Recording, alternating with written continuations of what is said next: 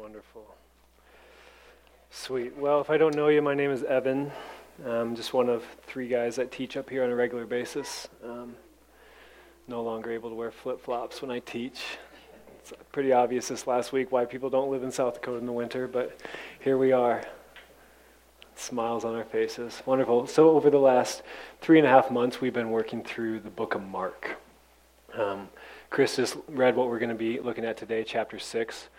So we're about 5.5, 6 chapters through it, and we're going to continue through the book of Mark, which is 16 chapters until we're done. So it's kind of a long haul. But the reason that we're doing this is so that we can walk away having a better understanding of who Jesus is. He does not change. And who his disciples were. You know, if you're at all like me and have heard, 1,000 sermons or more in your lifetime, it's so easy to not remember 99% of them, right? It's just how we go. So what I encourage you to do, whenever you're listening to a sermon, tonight or anytime, walk away with one piece of information, something that you can solidify in your mind and think about over the next day, 2, 3 days that your mind goes there. So tonight, I'd encourage you, who is Jesus? And more for tonight, who were his disciples and what were they called to do? Just to give you a little bit of context, where we've been in the last 5 chapters, Jesus has just kind of hit the small region like a rock star, healing people left and right, casting out demons. We just saw him quiet the storm on the sea and raise a little girl from the dead. So it's pretty obvious that Jesus is pretty dang popular where he's been at. I would say that it's almost like at a peak of his popularity. Tonight, we're going to kind of take a little different approach. The different approach that people did, regardless of how much power he had, they still had their ability to choose, to accept or reject. Here in chapter 6, we see that he enters his hometown. Before we get into the passage, think about people that you have watched grow up, whether they were friends of yours or a friend's kid that is now 7, 8, 9, 12 years old. Think about running into them after 3 or 4 years, and all of a sudden they're doing these miraculous events, things that are unexplainable. They're speaking with wisdom and power.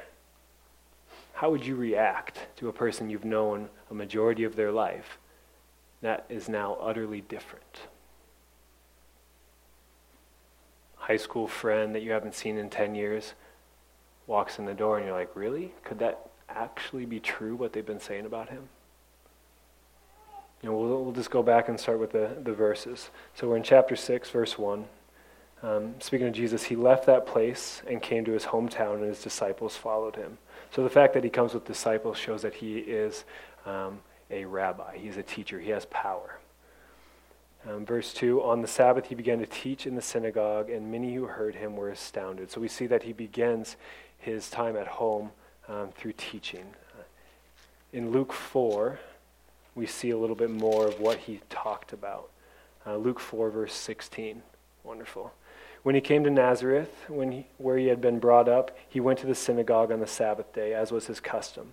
He stood up to read, and the scroll of the prophet Isaiah was given to him. He unrolled the scroll and found the place where it was written, "The Spirit of the Lord is upon me, because he has anointed me to bring good news to the poor. He has sent me to proclaim release to the captives and recovery of the sight to the blind, to let the oppressed go free, and to proclaim the year of the Lord's favor."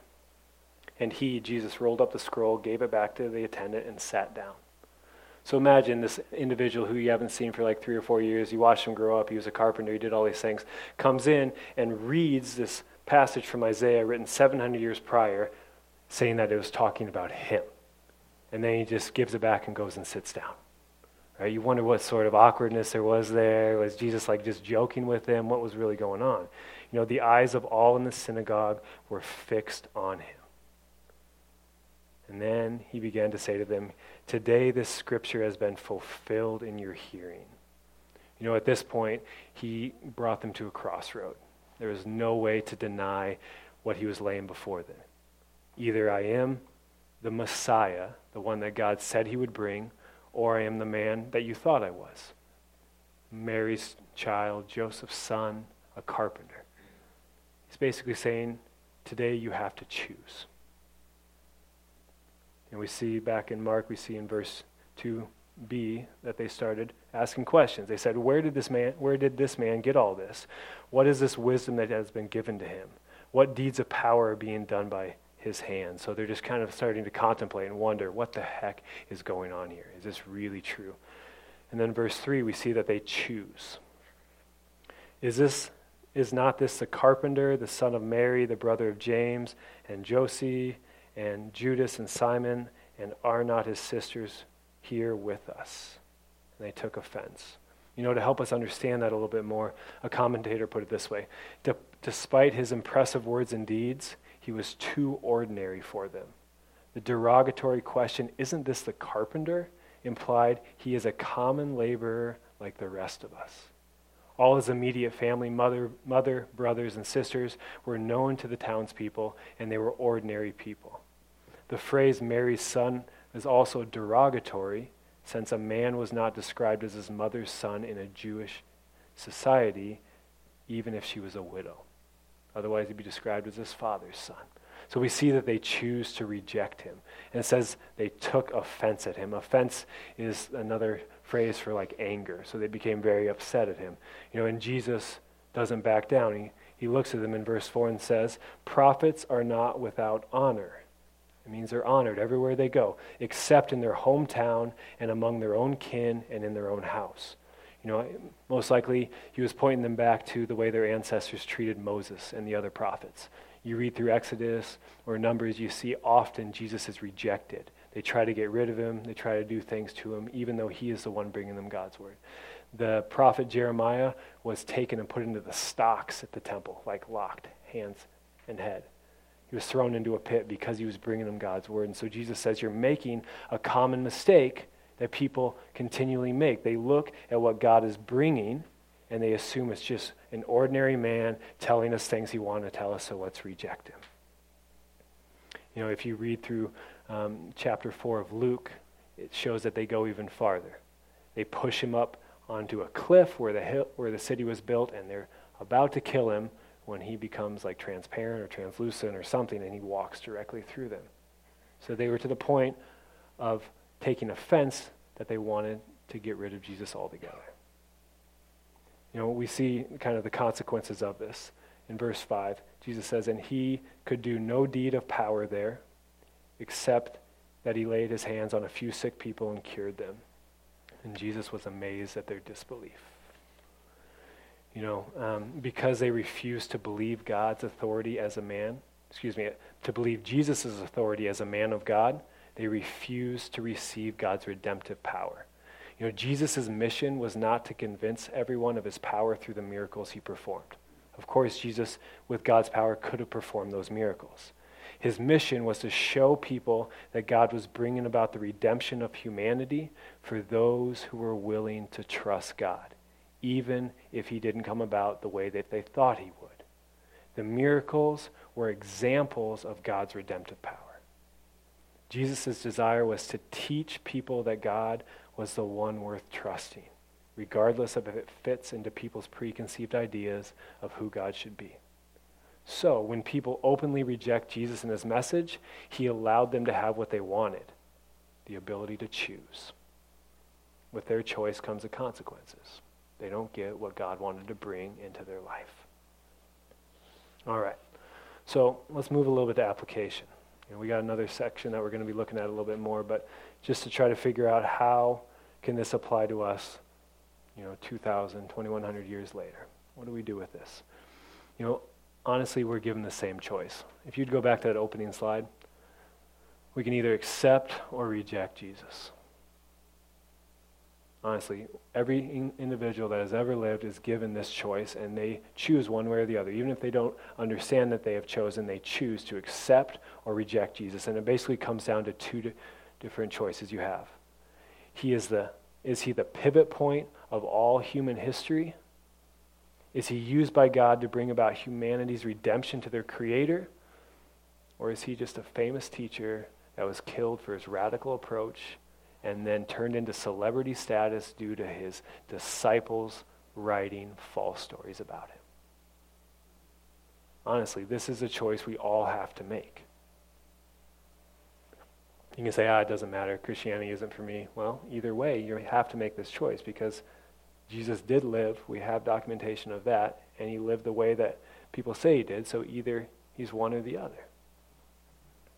It's an extremely important question, and what's quite interesting about it is that both choices are backed with a lot of evidence.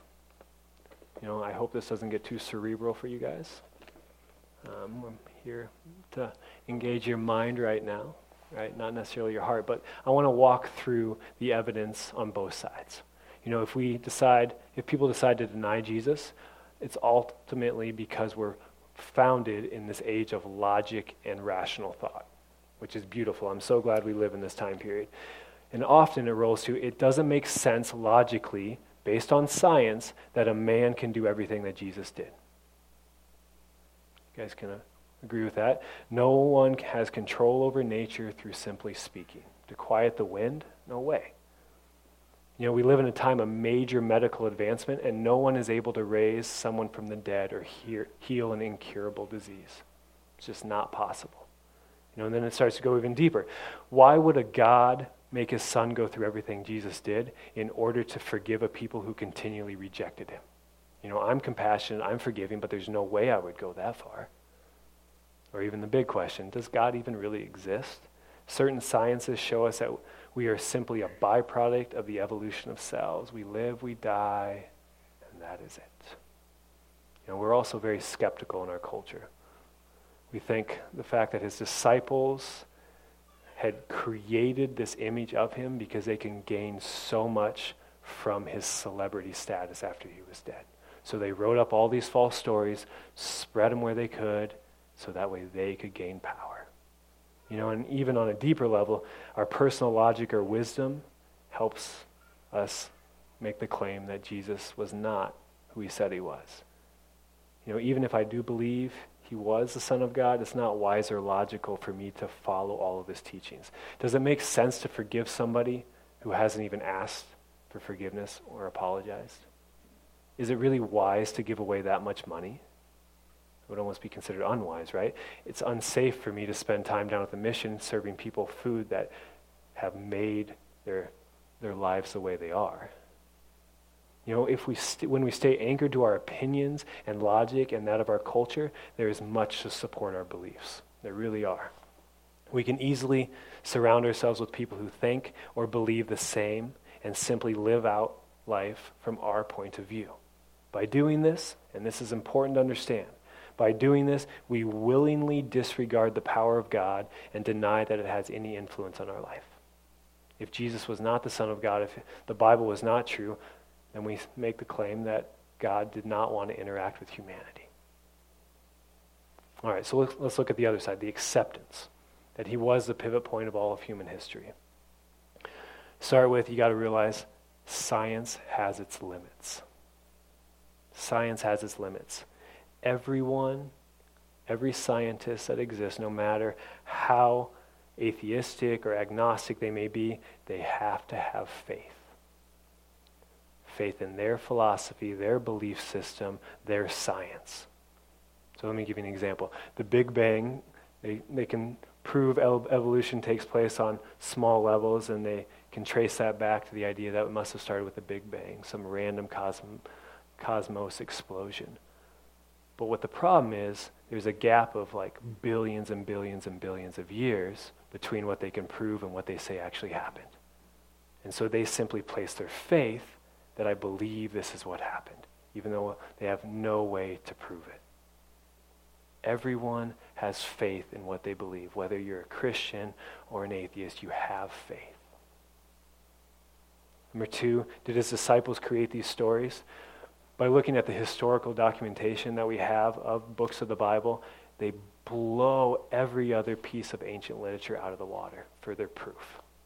It's unbelievable. You look at what we have that's non-biblical, there's just a few documents that are hundreds, even thousands of years from when they were originally written, and we assume that they're true. But when you start looking at the Bible, there's hundreds and hundreds and hundreds of documents for the book of Mark that get all the way back to within 40 years from when the events actually happened.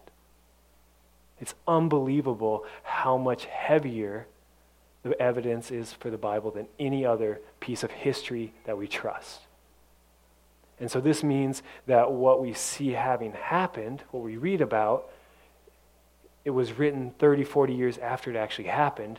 If it was lies, it would not have made it through to us today the way it is. Let's go more to our own personal experiences. Let me ask you some questions. Have you or anyone you know been miraculously healed physically? How do you explain that? Has your life or someone you know's life been dramatically changed due to an unseen outside force? Addictions removed, bitterness softened, despair shattered, a purpose given? Just out of nowhere, just seemed to wrap them up. Have you ever followed God's guidance into something that seemed to make no sense and then witnessed a cause and effect that blew your mind?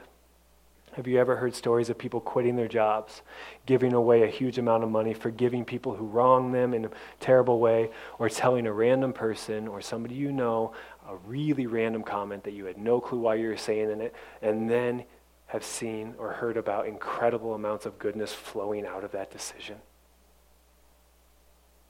And if we had time, I guarantee half of us in here have stories to tell that line up with that. As you start going through it, as you take time to examine such a critical question, you will see that the support for the Bible being true far outweighs the support for the Bible being a bunch of fairy tales. It's not just a book of stories meant to make us feel good. It is a valid and accurate record of who we were created by and his desires to redeem us and how he did it. It is backed by our own experience and the experience of others, encountering the real and interactive God of this world who steps in and pours his goodness into our lives. If we thoroughly examine the evidence and are willing to act based on what we find, we open our lives to experience our Creator and his goodness. In the same way that the people of Jesus' hometown rejected him and didn't get to experience that, the people that opened up their lives to Jesus and the truth he was bringing got to experience God's goodness. When we choose to follow our own logic and reject the truths of the Bible, then we put our lives into our own hands. We trust ourselves. Honestly, this is a huge decision that we all have to make, and we do make it on a regular basis. Whether it's the big question or just the fact that you answer it day to day. Either way you choose has major impacts on the way we live our life. Who you trust determines how you think and act. Hear that. Who you trust determines how you think and therefore how you act. Do I trust the God of the Bible, myself, my friends, Karma, Buddha, Fox News, right? Who do I trust? Who do I allow to form my view of this world and my life and how I should live it out? Who you trust determines how you think and how you act. Please do not take my word for all of this evidence. Dig into it. It honestly is the biggest question that a person needs to answer. If you need some books to look into, people to listen to, come and talk to me. There's so much out there. We have to engage our brain. That is why God created us, to have the minds we have. It's not just to blindly follow what we've been told when we were growing up or the things that stir random emotions within us. It's so that we can engage and know what truly is going on. Okay, so the interesting thing about this passage is not only Jesus being rejected, but Mark continues and shows us an account that gives us a deeper lesson for those who choose to trust and follow Jesus. Before I read it, here's kind of the walk away.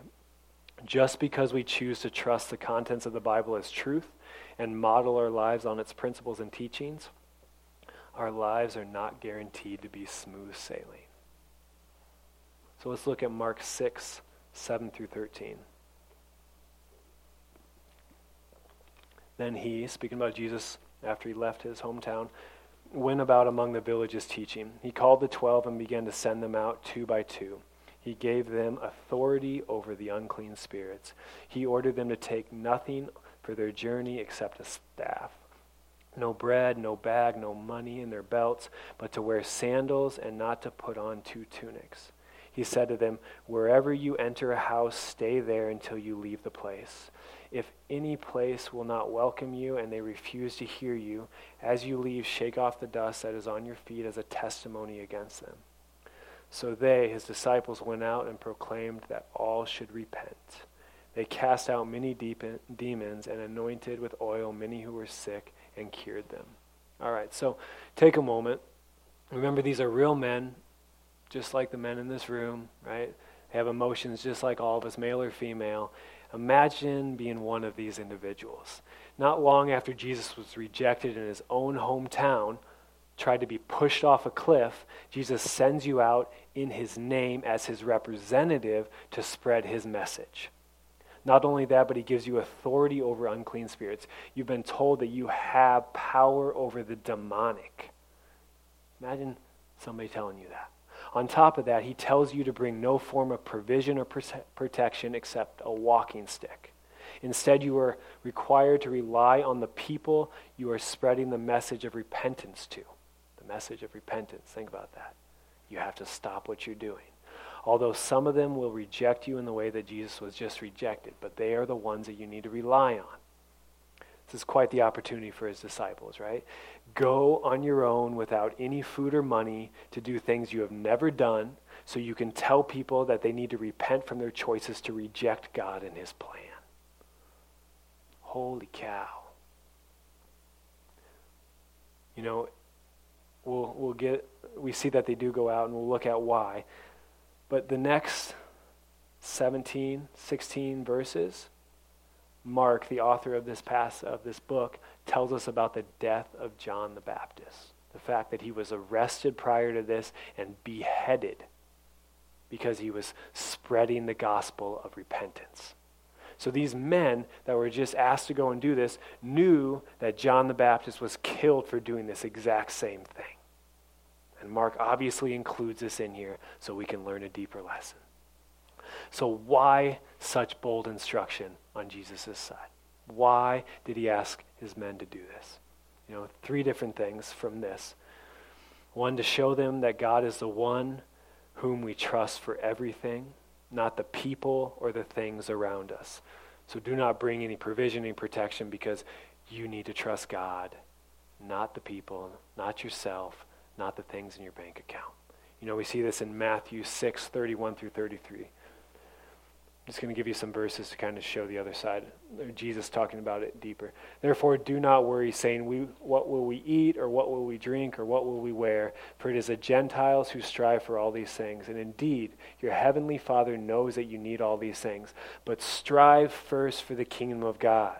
For these men going out and telling people to repent and healing the demonic and his righteousness, and all these things, the other things, the provisions will be given to you as well.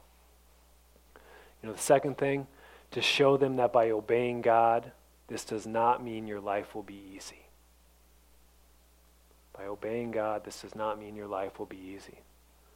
Matthew 16, 24 through 25. Sorry, Michael, I'm going fast. You're keeping up.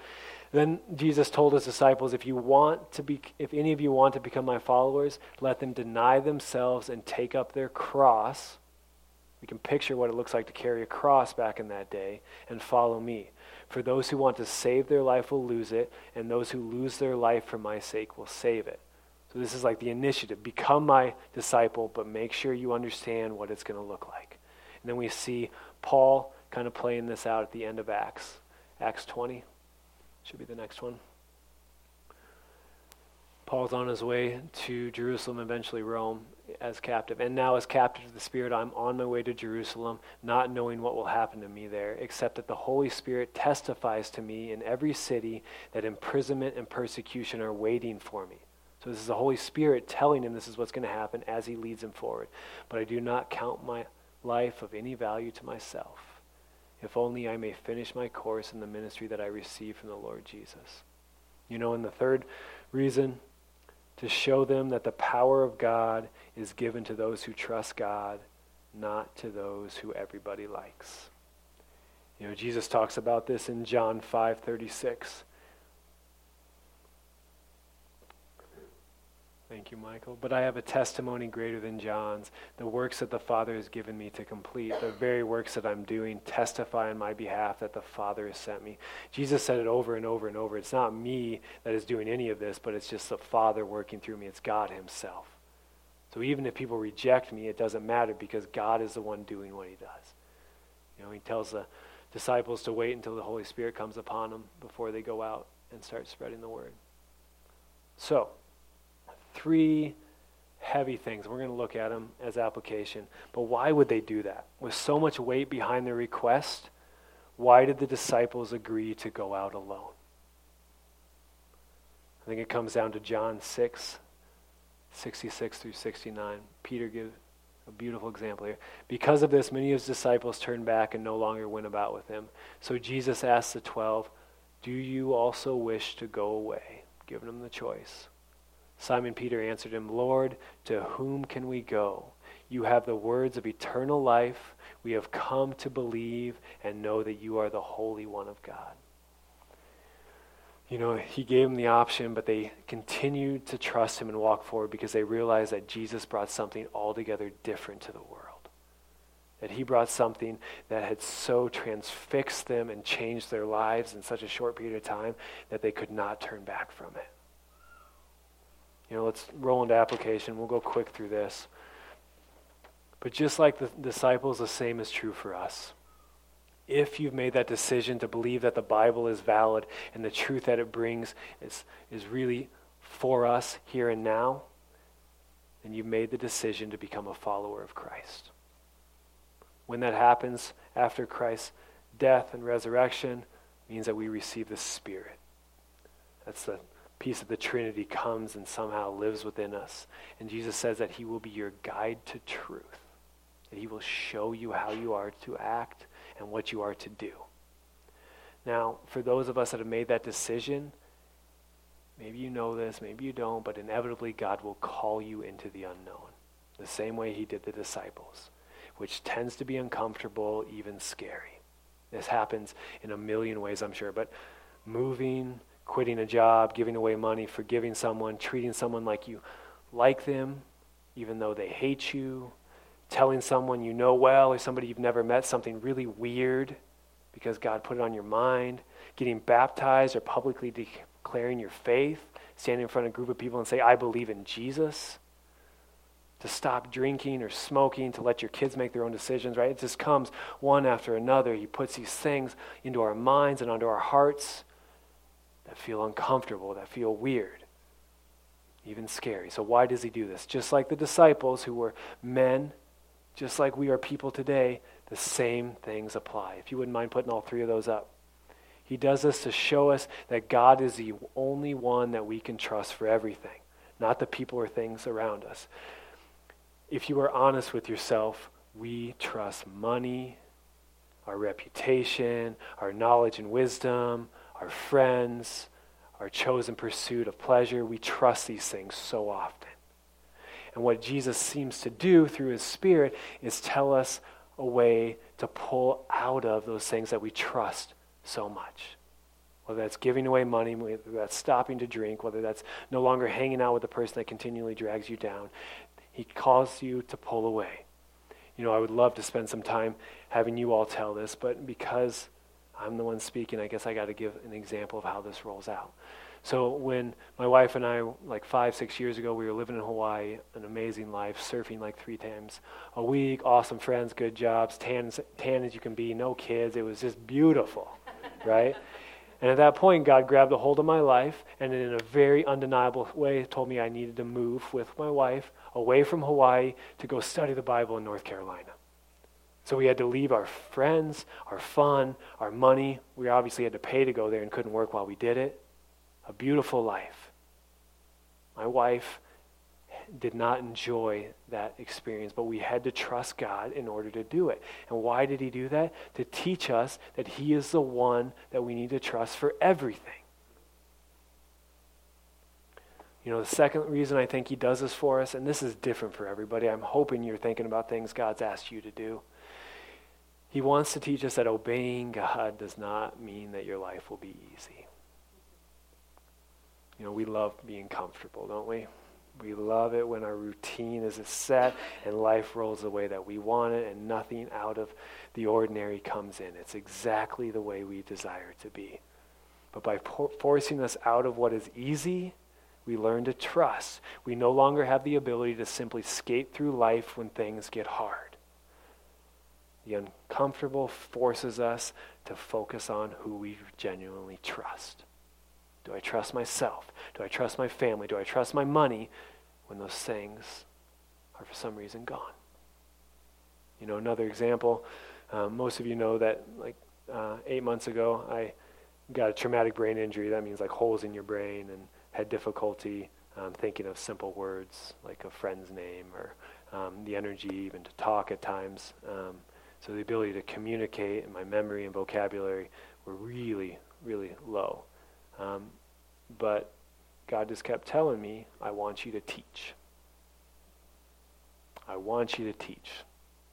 I'd been home 3 days, and here I was sitting up in front of you guys talking for 30 minutes when my brain did not have the ability to do that. And who knows, maybe this was causing you all to rely on God instead of a teacher with an abused brain. I have no idea how it sounded, right? But month after month after month, God just continually forced me to pour into his word so that way I could pour it out.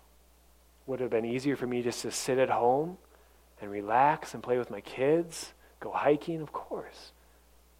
But God called me over and over to teach. Obeying God does not mean that your life will be easy. And the third one, to show us that the power of God is given to those who trust God, not to those whom everyone likes. Often what God asks somebody to do is not only difficult, but it's illogical, which means that people around you, those whom you respect, may not agree with the decision that you're about to make. This requires us to choose God or our culture, our family, our advisors, our own logic, even family. It makes us choose. By being willing at times to ignore the counsel of those around you, we are able to more fully rely on God to accomplish things that make no sense that they should be accomplished. There's so many stories about how this rolls out, but one happened to me just not even a month ago. I don't know the byproduct of it, but we had a hail claim, totaled all of our roofs. I called a friend of mine who was a roofer, came in, filed it all, got a bunch of money from the insurance company, and with that was also a big chunk of money, like $5,000 that went to the general contractor, so that way they could make money while they did these things. And he was just doing my roof, and I was going to do everything else. But essentially he said he needed that extra $5,000. And of course that's illogical. It's like, heck no, why would I give you that money? It makes no sense to me. I would rather give the money away or go buy a nice car or do something, right, than give it to you. But then I heard God say, give him all the money. And like, heck no. A week later, praying again, give him all the money. A week and a half later, give him all the money.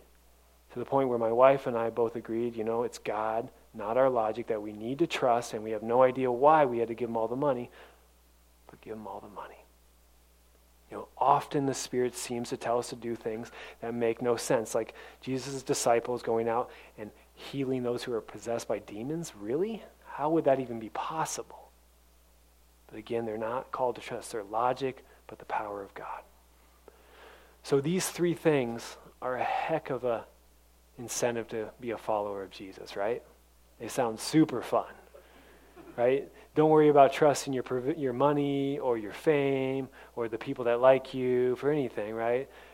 Because it's not going to be easy. You're going to be called into all these hard things that are even illogical. So why do we do this? Why do followers of Jesus continue to do this? To carry this burden, and the street in Thailand or wherever he's at is full of crazy drivers on top of it. So why do we do this? 3 words: because he is our creator, our savior, and our sustainer. He made you. He made me. We would not exist today in this moment had God not ordained life for us. He saved us. He desires to pull us back to our Creator, redeem our relationship with Him, so that way we can know by our Creator, the biggest thing ever, that we are loved and directed, and He is our sustainer. No matter how hard things get, no matter what road He takes us down, He will give you love, joy, peace. These things come from Him. And so where else can we turn? Can we turn to a world where we are in control? Because things are going to come in that we have no control over, time and time again. And then we're just stuck trying to keep ourselves afloat. All right, so a wrap up as we land this thing. Can you put up that picture that I have on there? I think it's the last one. Let's go to that other one. Yeah, this one's a little bit more fitting. Thank you.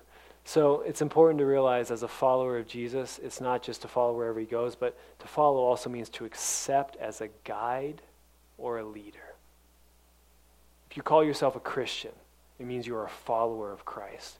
And that means you have committed yourself to accept Him as a guide or a leader.